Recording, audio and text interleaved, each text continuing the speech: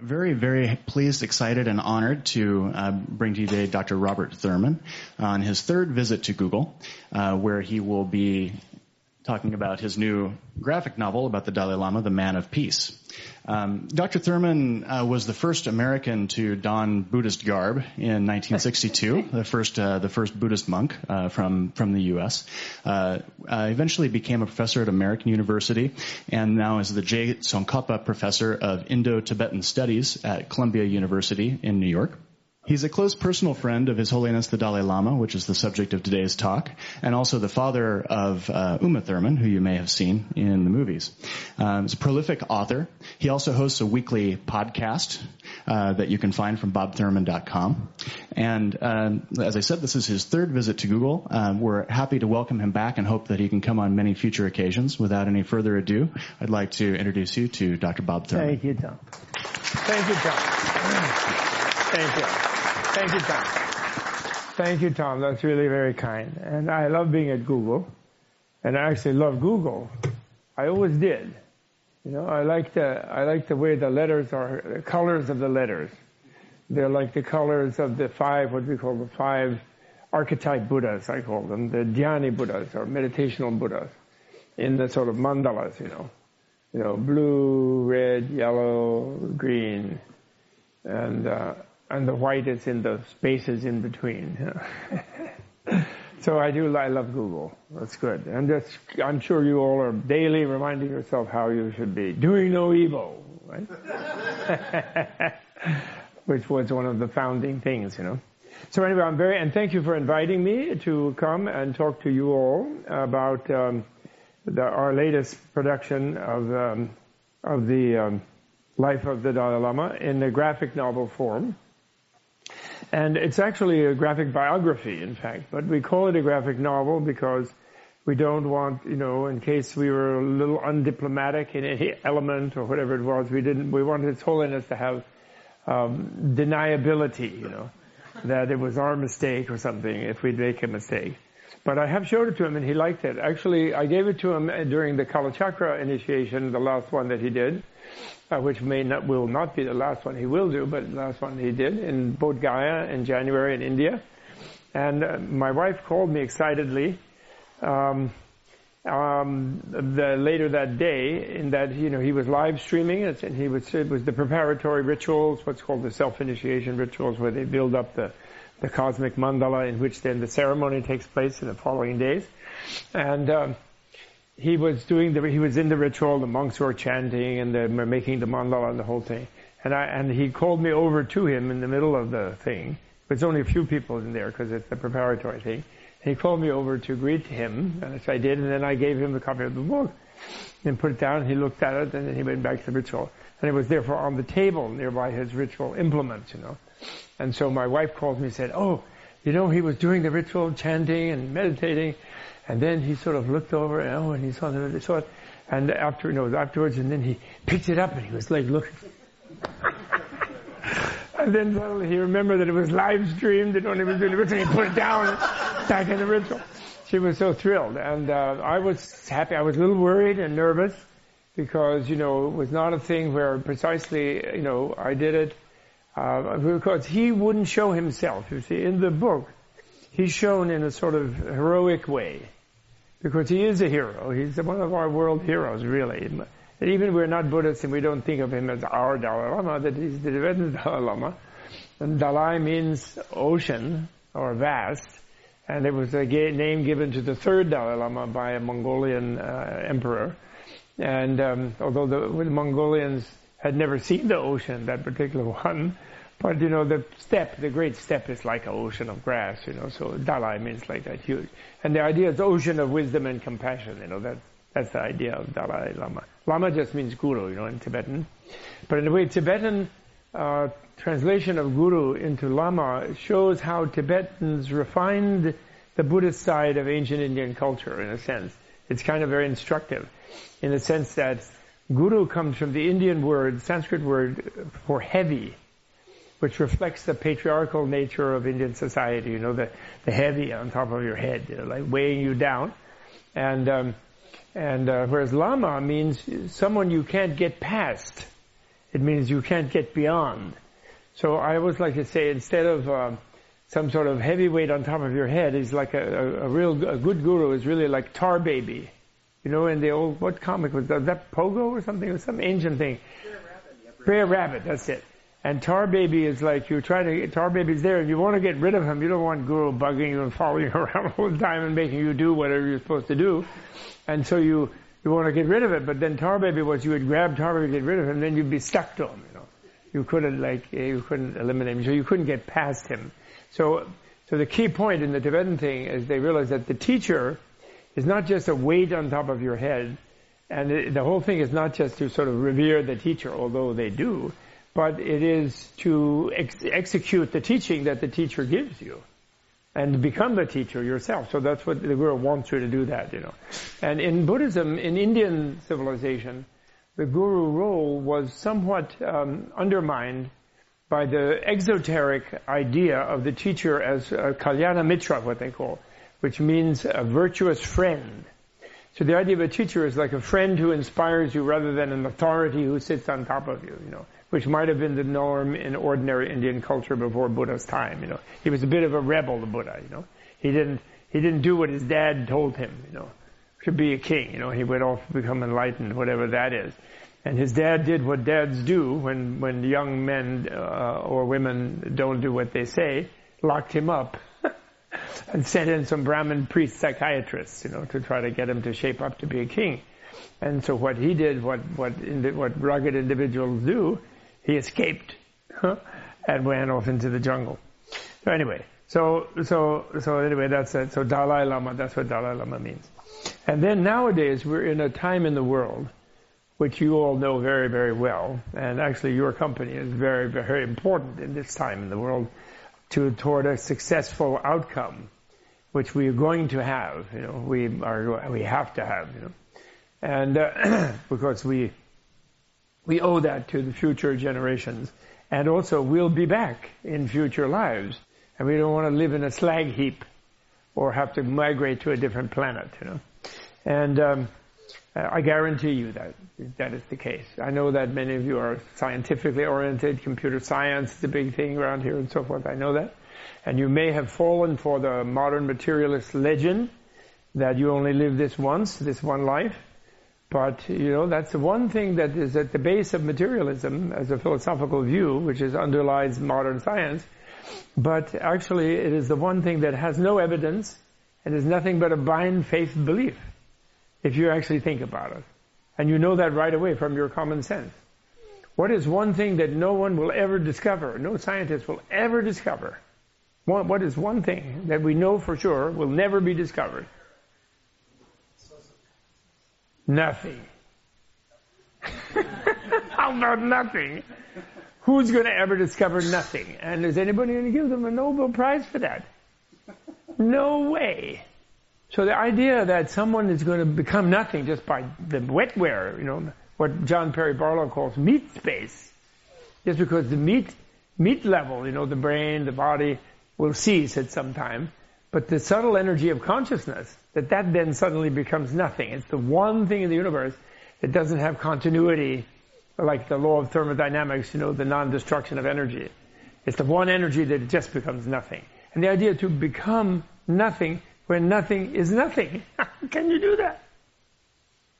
Right? No one can ever do that. So therefore, the foundation of materialism, which is supposed to be rational and evidence-based, is blind faith. It can't be anything other than blind faith, cooked up by people who were scared by preachers that, you know, if they did this and that, you know, they might end up in hell, which is very unpleasant, you know. It's the the most unpleasant thing you can imagine, you know. But once the future is open-ended and perhaps endless, anything is possible, right? So then naturally it's a little scary, right? Meanwhile, those materialists have convinced you, and we can almost debate this in the question period, that nothingness is real and sort of the discovery, and science knows that. Because why? Science went and put some electrodes on some piece of meat's brain, you know, like a dead person, dead body, and they didn't find any action going on in there. So nobody ever said the mind was still in the body. The person is dead. So that's not a discovery. The nothing can't be discovered. So it's only asserted out of faith that you won't have a worry about your future. Now, the reason I mentioned that is primal. That's the foundation of the Buddhist biology. The foundation of Buddhist biology, not Buddhist religion or Buddhist faith, Buddhist biology, is that life is endless. And therefore, it is our duty always to make it better for ourselves and others. Because for example, an enemy, Wyatt Earp walks into town, draws his pistol and blows away somebody. But from Buddhist point of view, from the Buddhist science point of view, that person is not gone. They just are deprived of a body. And then they're really annoyed with you because you just shot them. So they're going to find a womb in a neighboring town, they're going to grow up and practice shooting, and they're going to come get you. So therefore, there must be another way of dealing with them, like having a chat, getting to know them on Facebook. Or maybe I shouldn't mention that, whatever, Google chat. Sorry, having a Google chat with them, because we're all entangled. In other words, entanglement of life is endless and infinite, and therefore we never get away from the consequences of how we treat people, and therefore we should always treat them better. It flows right out of their biological view, and the biological view is, and also Buddha's time, and actually most of the Asian people, they were not like the creationists nowadays in supposedly advanced modern society, who are terrified of the idea that they somehow might be connected to a chimpanzee, and so therefore genetically, and so therefore they have these dioramas in San Diego and places where they show Adam, and Adam is of course blonde and blue-eyed or slightly reddish tinged with a little bit of a beard, and he's lying on the ground like this, and he has like a wound in his rib, where they popped out the lady who was supposed to wash the dishes. I mean, come on, it's too silly, And so anybody in Buddhist science or Buddhist biology, they're perfectly cool with chimpanzee, and not only do they not mind being connected to chimpanzee, but everybody realizes that at some previous time in the beginningless sequence of lives, they were chimpanzees. We've all been chimpanzees. And then if we behave like a chimpanzee now, there's a danger we might gravitate toward the chimpanzee again in the future. And that wouldn't be cool. You could not definitely do a Google chat as a chimpanzee. You would just you'd break your Android, or you'd try to eat it maybe.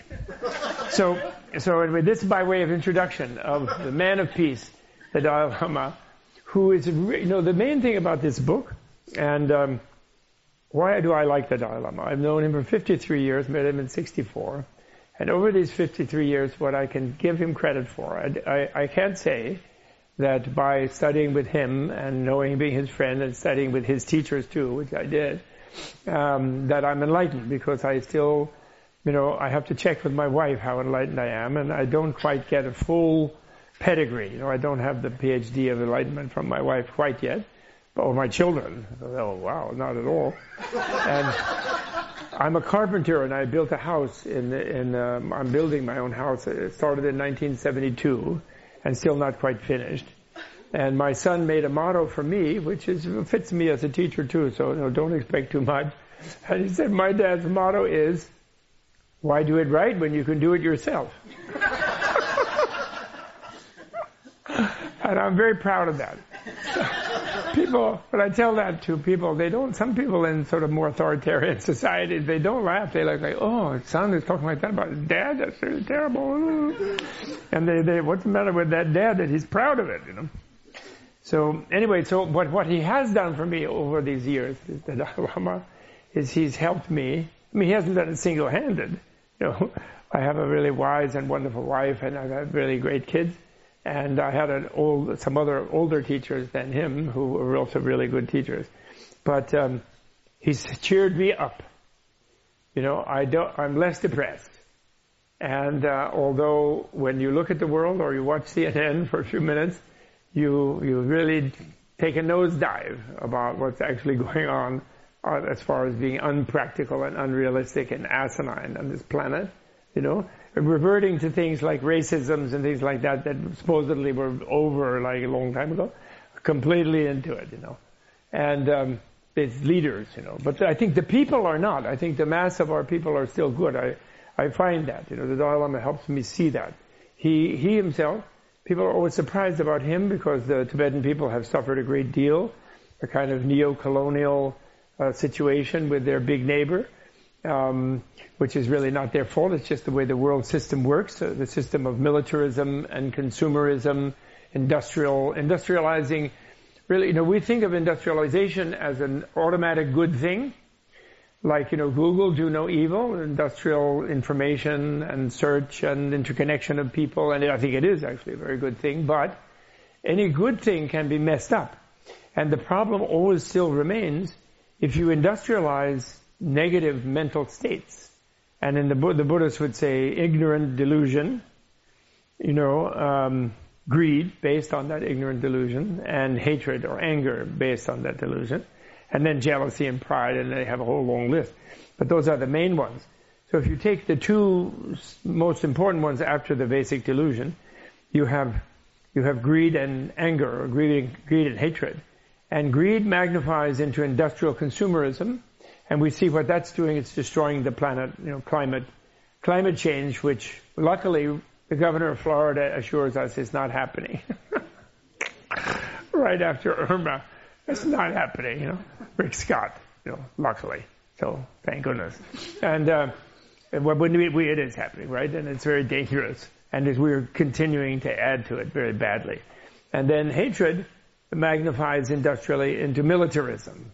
And, look at this whole thing with the two I call it the two hairdos. The two hairdo confrontation. Kim Jong-un with his dark little, whatever that is, little mountain, and then the guy with the fox who bit him on the head, the wild fox, that's not my joke, somebody made that joke. And they're gonna do each other in, meanwhile, they both need decent hairdressers, a little bit. Anyway, or be content to be a bit bald. So that's a militarism, and huge budget to militarism, enormous, and it really could destroy us all in the flick of a switch. But, as one of my Tibetan teachers used to say, if you want to take a scientific description of a nuclear or hydrogen bomb or a nuclear holocaust, you would have all these things with uranium and plutonium and this and that trigger mechanisms, and then all the, E equals MC squared and whatever. The instability of the atoms, the impermanence of the actual instability, and the fact that life is something that you have to surf, you can't control and hold it rigidly. You have to learn to flow with it. And he said that, however, people don't put in the primary ingredient of such a thing is hatred in the human mind. It is hatred that builds up that has to have a war, that builds up the idea of another enemy that has to be exterminated, that then goes into the brilliant mathematics and chemistry and whatever involved, to end up with a destructive weapon like the nuclear weapon, So hatred is the key original component, and I don't know what the chemical formula for hatred is, but it connects the bile in meat space in the human body, as Tibetan medicine will say, and it's very, very dangerous, obviously. So that's really the cause of the total disaster of Tibet of the last 65 years. But, the good side of that disaster is that the Dalai Lama has become well known to the world, and the world has a chance of being cheered up, including China, has a chance of being cheery and cheered up. And so that's the virtue of this book. And I did write a book before this, before the last time I visited here, called Why the Dalai Lama Matters, in which sort of just in words I kind of depicted the process of how the Dalai Lama, who, it isn't a question of whether he really is that or not. Other non-Buddhist people, non-Tibetan people even, they may be Buddhists, but they don't necessarily believe the way the Tibetans believe about the Dalai Lama. But still, the fact that there is a form of world belief system that they believe that the equivalent of their Jesus, if to use the Christian thing, is still here. The Christians with the rapture thing and the thing, they're waiting for him to come back, right? And meanwhile they're playing golf, and they have they have the Baptist church and the whatever Catholic church. They're trying to make the best of that difficult situation. And often the institutions actually add to the difficult situation by forgetting what their job really is, which is to serve their followers, not to own them.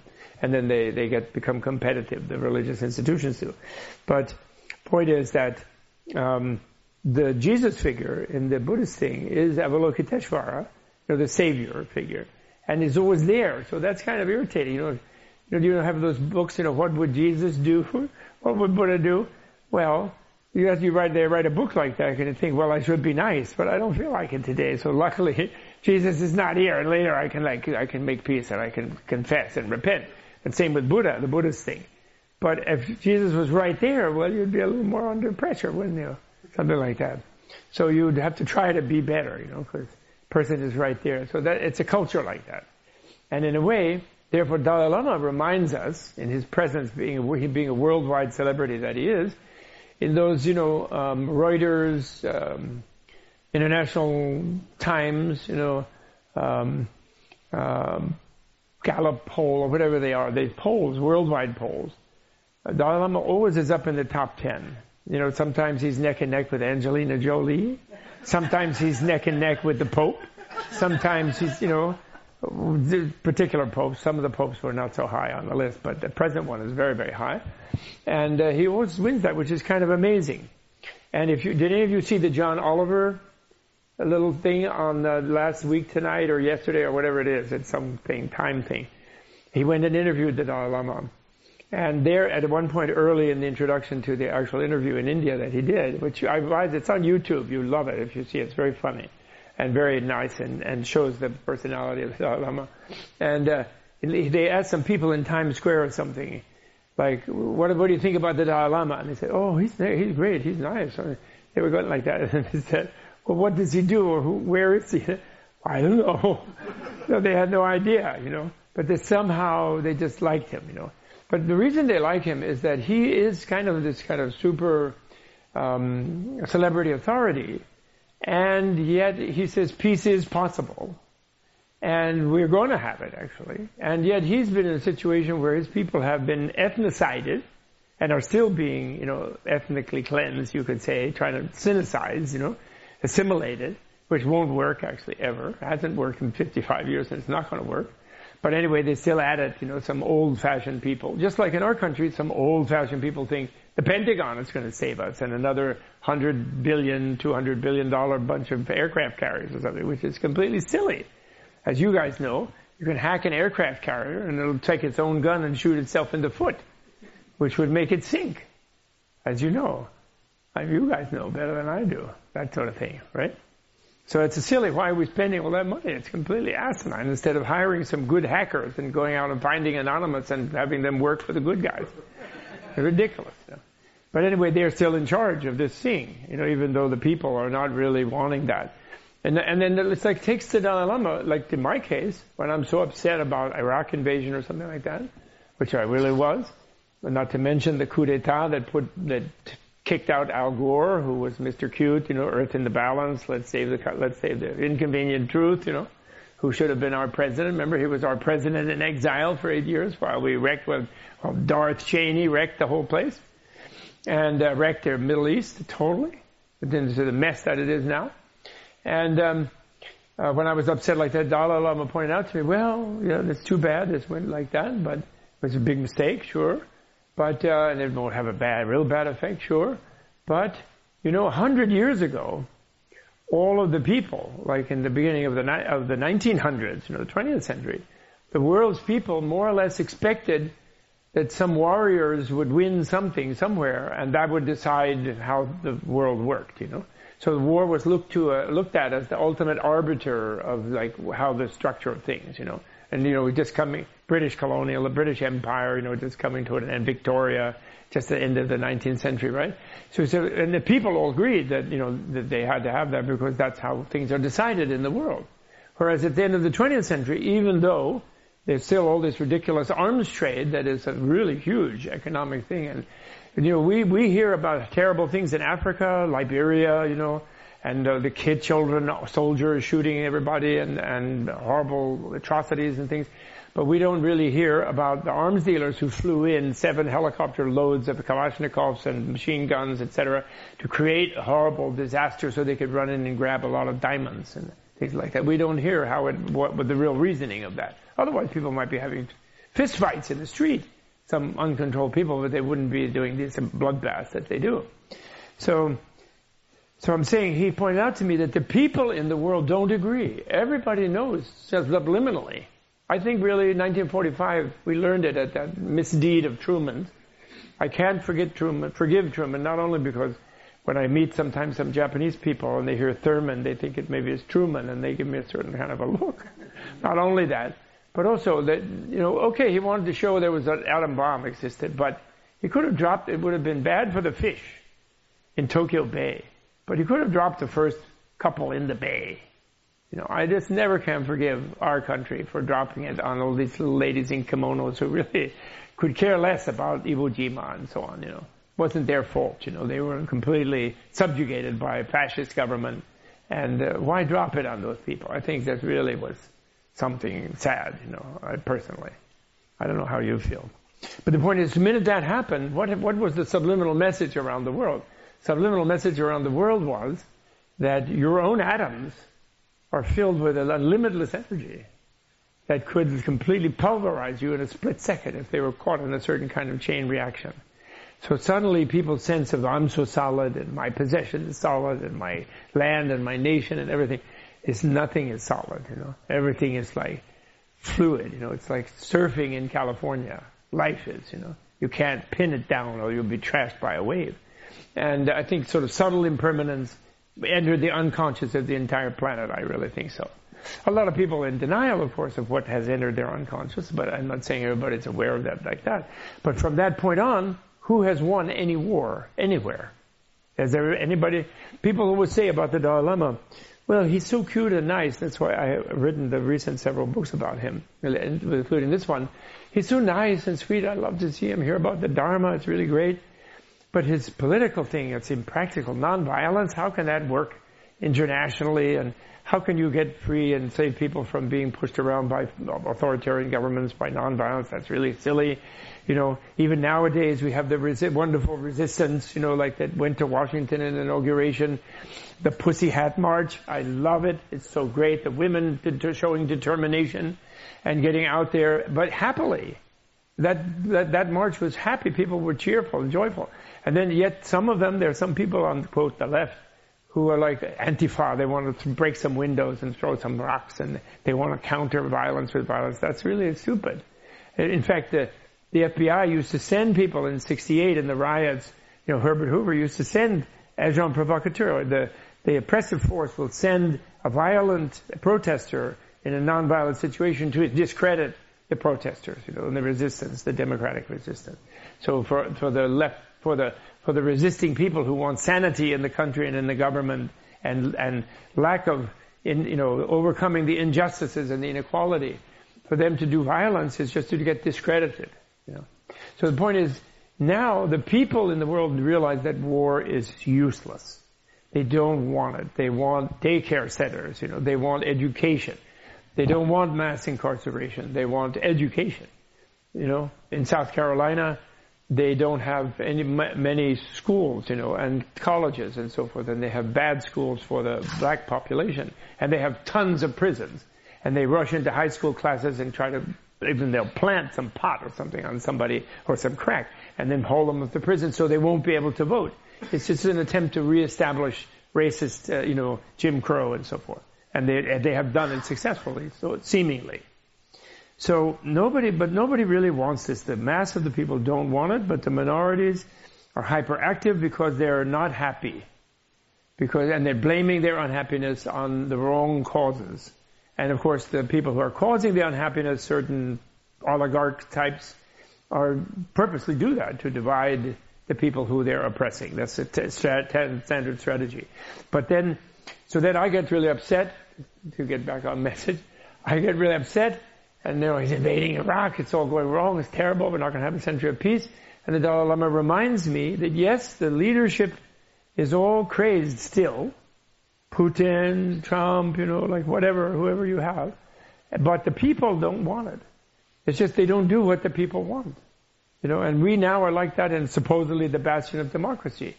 80%, 70% of the people want Medicare for all. But that's impossible. Oh no, we can't do that. The owners and their contributors say no. They're not going to do what their constituents want. That's a definition of non-democracy, right? So, but the mass of the people are there, and we will prevail. The Dalai Lama reminds me, so he cheers me up, so I don't get despaired. If you think that it will never work, you get despaired, and that also is one of the causes of the problem, right? How many people voted in the last election? This one that has gone so badly awry. How many people voted?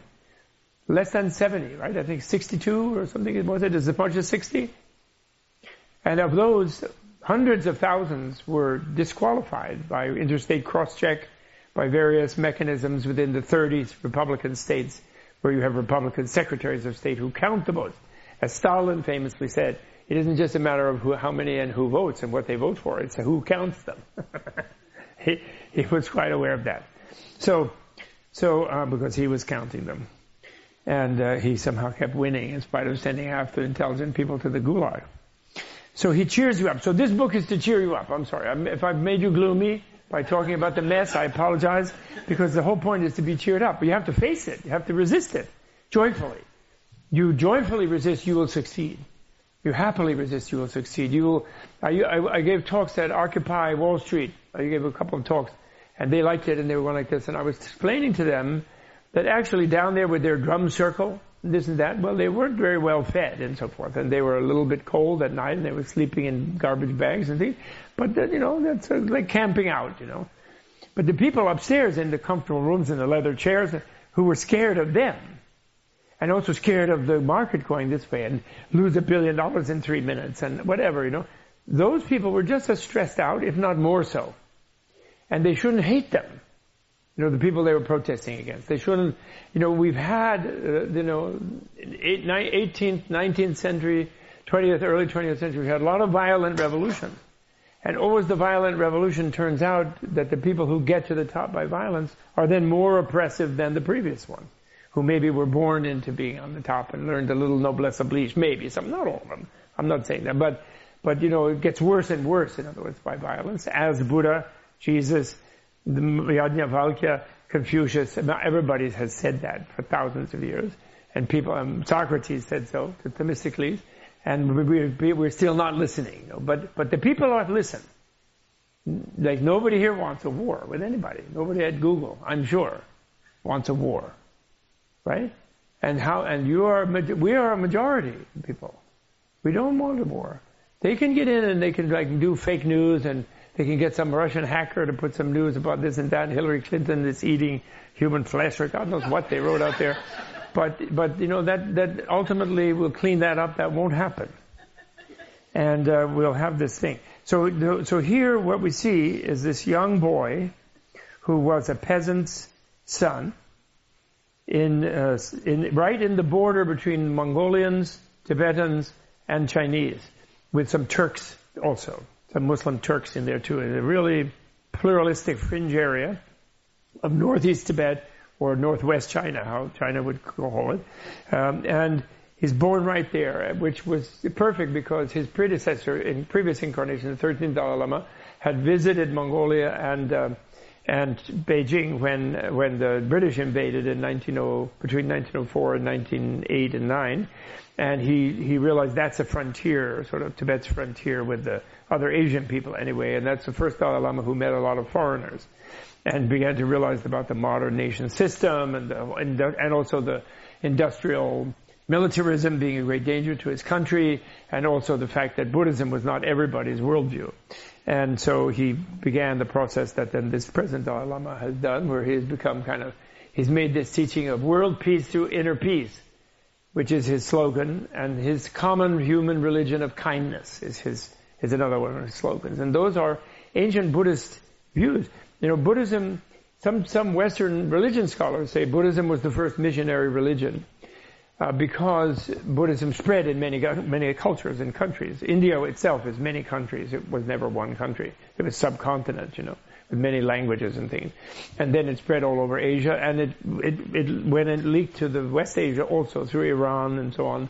Manichaeism, which was a version of Christianity, they considered Buddha one of their ancestors, not just Jesus. Buddha, Zoroaster, and Jesus were the Manichaeans, and that had an influence even on Christianity. So it spread a lot. So they say it's missionary, but it wasn't missionary in the sense that it never had a crusade, forcing people to become Buddhists by force. Never did that. So they've had wars and they were bad Buddhists, but they never did it for Buddhism. They just did it for, people did it not being Buddhist, and which is a difference, which is a little bit on the plus side. And basically Buddhism always moved with commerce, with merchants, because it wasn't into the military thing, it was into trade, and people engaging. Buddha himself was a trader to the military class, which he should have been a conqueror in, and he favored the merchant class, actually. His main supporters were merchants, because shifting the acquisition of wealth from military conquest to merchant trade is a huge step forward in history, because the great thing about the preference for merchants is you have your customer there, you try to make a good deal, then you come back the next time and they bring up something else you can trade for, and wealth is generally being created at both ends, and then there's a little negotiating that goes on. The problem with the military one is you kill your customer right away and take everything, and then there's nothing to trade with the next time, just whatever you can do. And that's kind of short term, it's a bit too short term, the piratical version of commerce. So Buddha did that, and tremendous wealth arose in Asia in those days, therefore, and that's why the Europeans were so bent on conquering Asia, actually, if you know the history. And that's why also they succeeded. Chinese invented gunpowder, but they did not use it in warfare until they were invaded by people who did. But they invented it. They invented the compass. They had ships that were 10 times bigger than Columbus's ships, and they went to the New World and to Africa, and they brought elephants and things back. And those were trans people, actually, who did that, interestingly. The ones who made those ships were eunuchs, They were kind of trans, But there were a large bunch of them, and they were more creative and intelligent than the regular mandarins, And then their program was scrapped. But the point is, they didn't try to settle down or expand like the Europeans and commit genocide on the native people, etc., or enslave the African people. They didn't do that. So therefore, the people who were conquered in the centuries of colonialism were the more civilized people. Someday people will write history like that. That's what I think. They don't now. They think that European was superior because they were the better bullies. But we don't think that on the street. There's a mafia who comes down in protection racket. We don't think they're superior. But we might be scared of them and pay. But we don't think they're superior or more civilized. Not at all. So, point is, we reached a point in history where we've outsmarted ourselves. So we can't win wars. All we get is endless terrorism because we don't, we obliterate whole countries if we really fight them, like Iraq, And then all you get is chaos and terrorism. You don't get Iraq. Cheney lied to us all and said we would get oil that would pay for the war, pay for the invasion, remember? But then once Iraq had a new Shiite government, they wouldn't give us a decent oil contract. The French, the Russians, the Chinese got all the good, and the British and so forth, the Italians got all the good oil contracts, not us. Because they were angry with us, naturally. We wrecked their entire place. Their whole country, So that's why war is no longer possible, and Dalai Lama reminds us of that, and therefore it cheers us up. And it shows his whole adventure. Nixon and Kissinger, I don't shy away from them. There they are. Oh wait, it's 45 minutes? Okay. So anyway, and it ends now. One of the things I wanted to show everyone, which I like to show, is on page 265. I have the story of Xi Jinping to show one of the roots of the Dalai Lama. My optimism. Dalai Lama doesn't really put so many eggs in this basket, but I do. Xi Jinping, you see him there, and here he is here, and this picture is the 19-year-old Dalai Lama in 1954, or rather, this is the present Dalai Lama remembering being the 19-year-old Dalai Lama, when he was a good friend, one of his good friends in the Chinese government, elite at that time, communist elite, at the beginning of the communist PRC, was a man called Xi Zhongxun, who just happened to be the father of Xi Jinping. And Xi Jinping himself was born in 1953. So he was 1 year old at that time. And Xi Jinping's father worked with Hu Yaobang, those of you who know something about Chinese history, who was distinguished in the Tibetan mind by having decided that from 1951 or 50, when the first invasion began by the Red Army, to 1980, they made a terrible mess in Tibet. The thought reform, class struggle, all of this, the occupy, cutting all the trees in the eastern part, so on. Never mind. I won't go into detail. But they made a terrible mess and destroying 6,000 monasteries, killing lots of people. And so Xi Zhongxun and Hu Yaobang and Zhao Ziyang, who people have more heard of, those three were trying to make a nice policy, and that was a period of relaxation of 4 or 5 years in the early 80s in Tibet, when they started rebuilding those monasteries that tourists now visit, because otherwise they were all flattened. And before the Cultural Revolution, that was. And but then more so during the Cultural Revolution. And then he was busted by Deng when Deng got older and hardened about it and decided he had to crush them. And he didn't want to, especially he was frightened by the Soviet Union melting down and losing Kazakhstan and the Baltics and all this. So he said Tibet should be like Lithuania, not like Estonia, not like Latvia and Lithuania. In other words, we should settle totally colonially settle Tibet, which has not been possible anyway because of the altitude. But that he wanted to do that. And so that's Xi Jinping's father, and that's Xi Jinping, 1 year old baby.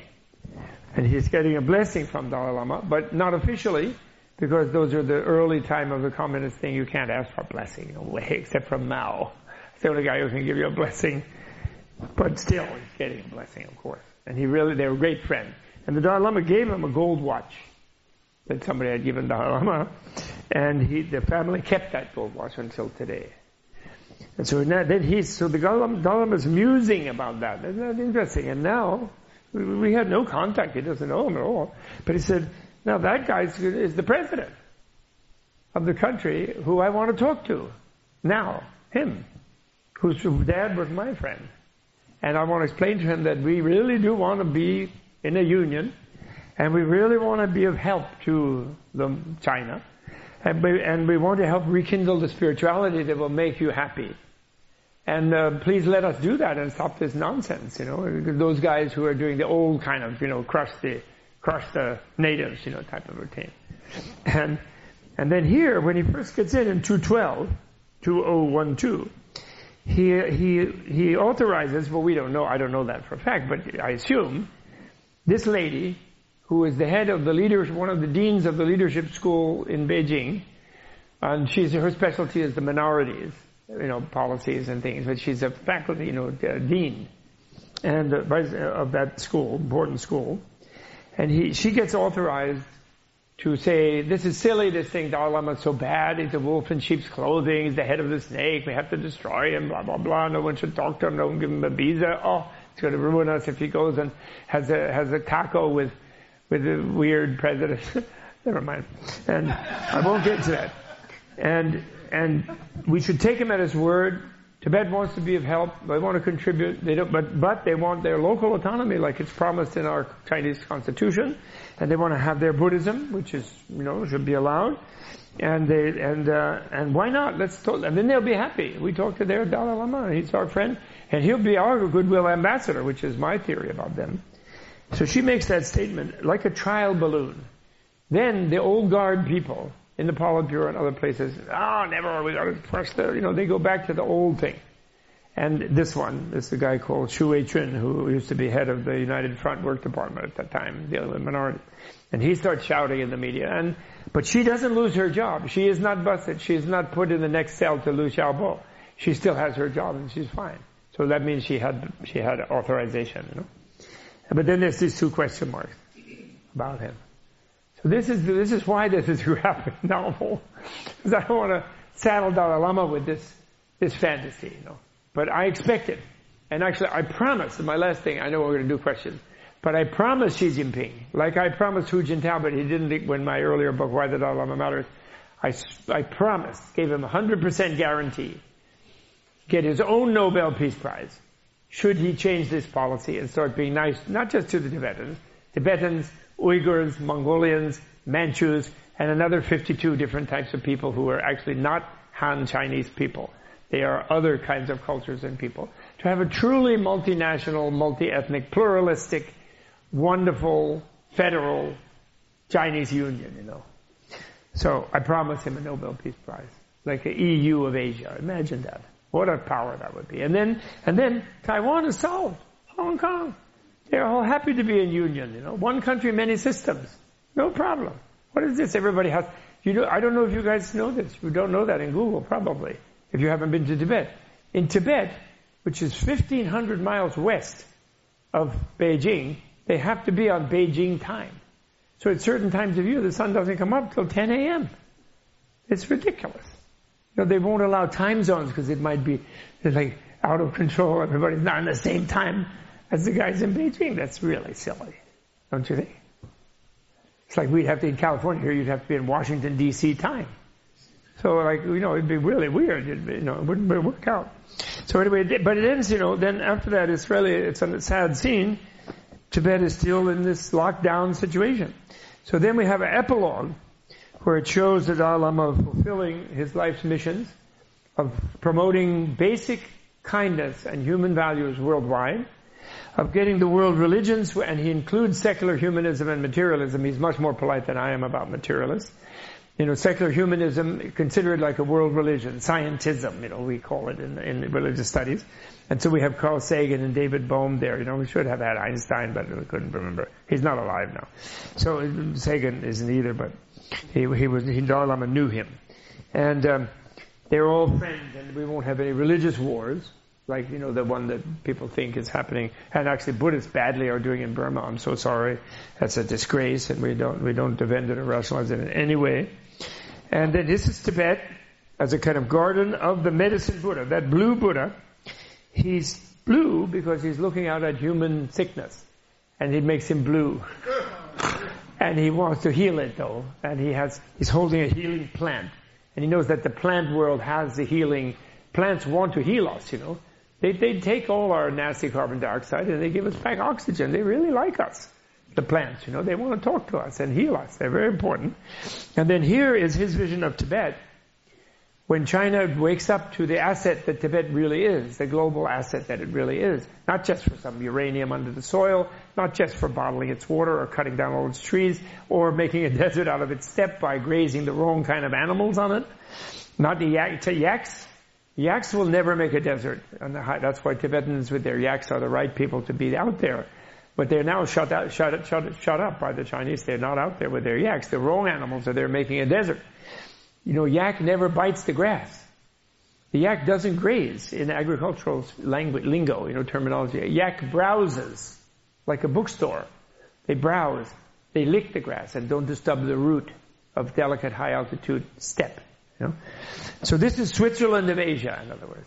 China's gem of a healing park and the top of roof of the world, headwaters of all the rivers of Asia, the water tower of Asia, the great glacier of Tibet, the third pole, all this kind of thing.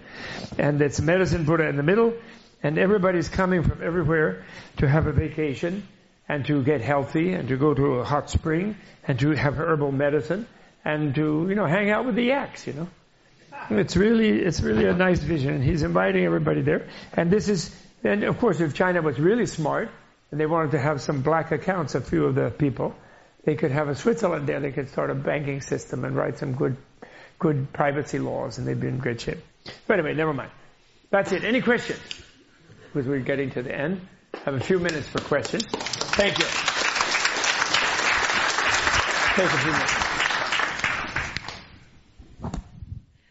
So one of the terms used for the Dalai Lama is Kundun, or the presence. Yes, Kundun means the presence, right? Yeah, that's and I've always found that mysterious. I was wondering if you could unpack that a bit. Well, that's the nature of the, you know, enlightenment. Well, this relates to enlightenment. What is enlightenment, you know? Westerners wrongly think that enlightenment, but I stick to the term, I don't know so much like awakening, but it's not wrong either, but I like enlightenment. But they think enlightenment means that some, probably usually male guy, big light bulb goes off in his head, and then he walks around acting holy, and like lights flow out of his head, and everybody goes, oh, Guruji, yes, you need a Cadillac? Yeah, I got one for you. A Rolls Royce even. That's ridiculous business, authority thing. Enlightenment actually is defined as someone who realizes selflessness as a reality check, out of a reality check. In other words, it doesn't mean they don't exist. Selflessness means that you are relational, yourself is a relational construct, which you're constantly either improving or it's deteriorating if you watch too many commercials and too much CNN. CNN creates your fear and anger and despair, and the commercials create your greed and dissatisfaction. So if you watch too much of that, your self deteriorates and becomes more frustrated and discontent. If you watch the Dharma, if you study, if you meditate, if you think about peace and love, and Google do no evil, looking through the 2 O's of the Google, then you get better and better all the time. So selflessness means there's no fixed, rigid identity in there. Selfless. And when you realize that, then you become interactively more selfless, meaning loving and compassionate. That's how enlightenment is defined. So you might not be glowing with light, but you might be out there healing someone or helping them or making something that helps them, or even doing business and really making your customer happy, as business is supposed to be doing, not just grabbing stuff from your customer, but making them happy by doing them a service, And so the presence, therefore, comes from the fact that the Dalai Lama is perceived by people who meet him as having a presence where, when you meet, you feel enfolded in a friendly, loving presence, like a child feels when they meet their mom, or a beloved feels when they meet their beloved, who hopefully loves them. Sometimes that happens for a while. And although don't get me wrong, I'm 50th anniversary we had this summer, me and my wife. So we have hung in there, and she's the saint, I'm just lucky. And so the point is, the presence means this is a presence where you feel like you're in a positive field. A field of calm, a field of finding your own inner well-being, which is your inner happiness, not just pleasure, but inner happiness. And you feel that the world is not against you, and you feel someone who is for you, and who's interested in you. And my wife one guy once asked me at a luncheon, wealthy guy who was a guru collector, he said, "You've known the Dalai Lama a long time. Have you ever seen him do a miracle?" I got all excited. And I didn't know what to say. I have seen a few unusual things, but you're not supposed to really talk about, so I'm going hemming and hawing. And my wife says, "Oh yeah, many times." And I'm, what? What is she going to say? I'm like, oh no. And so then he's leaning forward in his chair and she says, "I've seen him in many occasions, very busy, a lot of people around, everybody wants a piece of him. He's like, on a tour or a teaching or whatever. And I have never seen him ever in any of those times failed to give his total concentration and attention to whomever he was sitting with. And that's a miracle," she says. And the guy goes, you didn't understand. I was really pleased, and I was educated, by my final guru, who is she, And that's why they call the presence, Because in that presence, you feel cheered up. And so what we've tried to do, thank you for that question. So this book is the presence of the Dalai Lama, and it makes it more real that we show the difficulties that he's had with, not just with the Chinese, with people like Nixon, with the Brits, the Brexit people. We're going to secede from the world, Give me a break. Yet he maintains himself as our presence, the presence, and everybody feels it, but they sort of don't know what it is, but here then they'll know what it is. And they will also realize, which is really key for our country now, that despair is not an option.